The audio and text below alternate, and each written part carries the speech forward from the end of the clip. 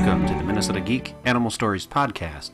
This is episode number 10, Gordon, Part 2. In my last episode about Gordon, my chocolate Labrador Retriever, we talked a little bit about raising him as a puppy, and then at the end of the episode, I mentioned that something bad happened when he turned to be about 9 months old.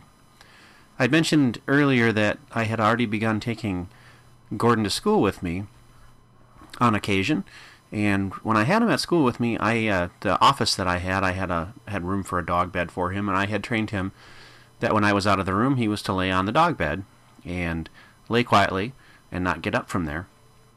And that had worked very well with previous dogs that I had trained. I had done the same with Emmett, and they knew that they weren't supposed to move from there.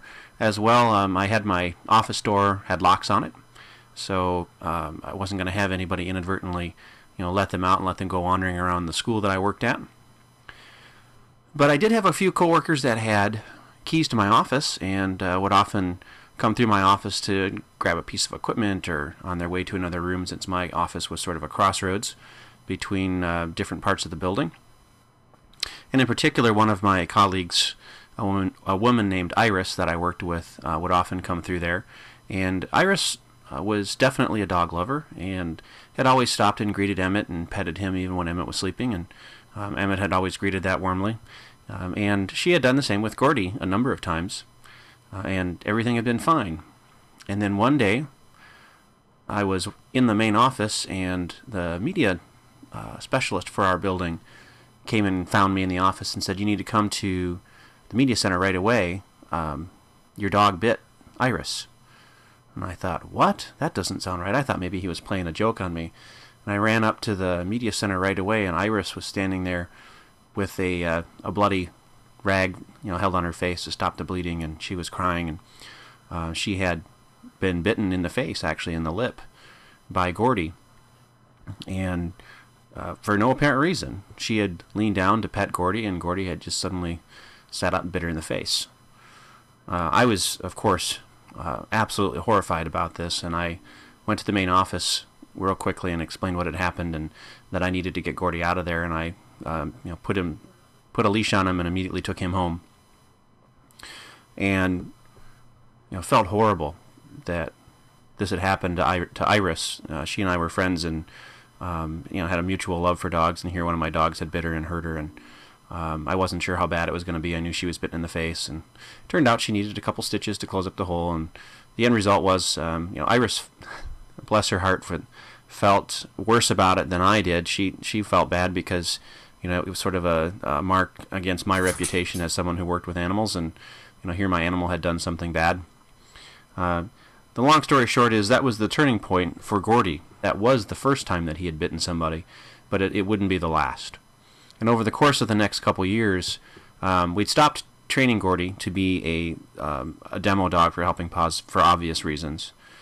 And occasionally, for reasons that we were not able to explain, he would simply bite. And this was and not only just bite people, but he'd also attack the other dogs in the household. And we had a number of occasions where we had been bit, or both my wife and I, with no warning. He'd be licking your face one second and then munching on your arm the next. And we had a behaviorist come out and talk with us about him. We talked to our vet about him, and essentially it came down to that this was there was something wrong with this dog's head. That his threshold for biting was really high. It did not seem to take much to get him to bite for whatever reason, and he gave no warning that he was going to do it. And that was the more frustrating part. He'd be real sweet and cuddling with you, and the next second he'd be biting you. And clearly that was going to be a huge problem as a pet, since we couldn't have him around other people, and we certainly couldn't have him around other dogs either.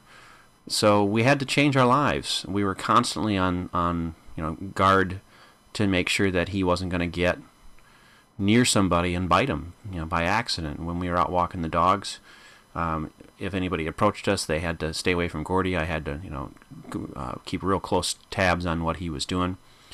And if anybody came to our house, he had to be kenneled. He wasn't allowed to interact with other people or any other dogs. And it got to be real frustrating for us to have to deal with that. And this went on for a couple years. where we had changed our lives to deal with the behavior of this dog. And unfortunately, the episodes where he would start to do, where he'd start to bite, got closer and closer together.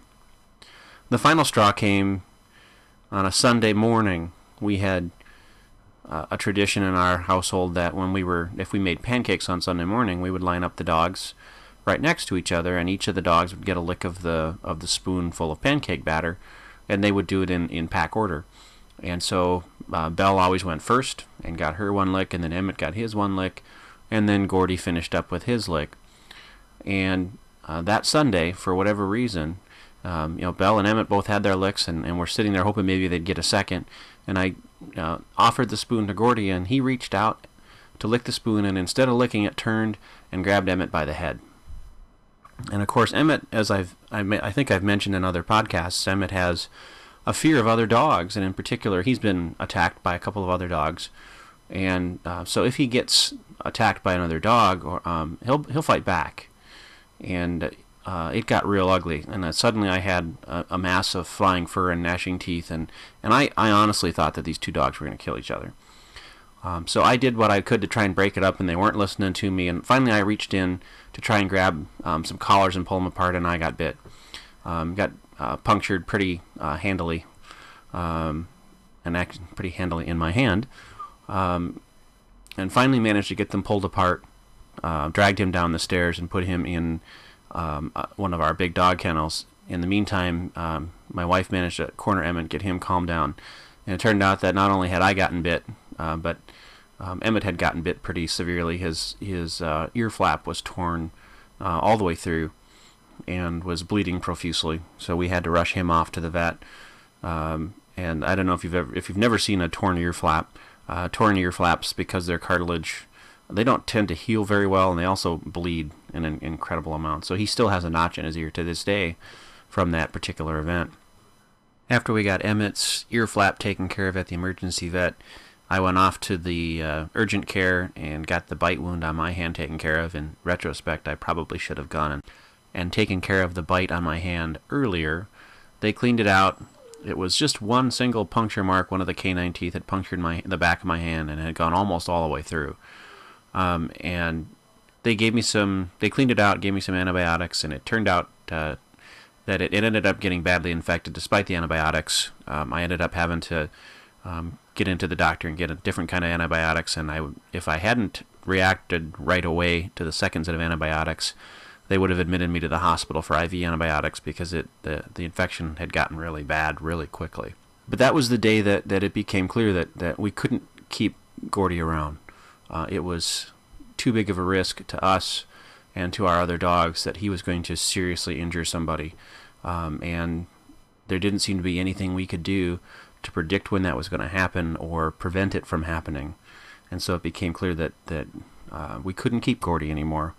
And so we made the really difficult decision to have him put down. And we'll talk more about that in the last episode of Gordy. Thanks for listening. We'll see you next time.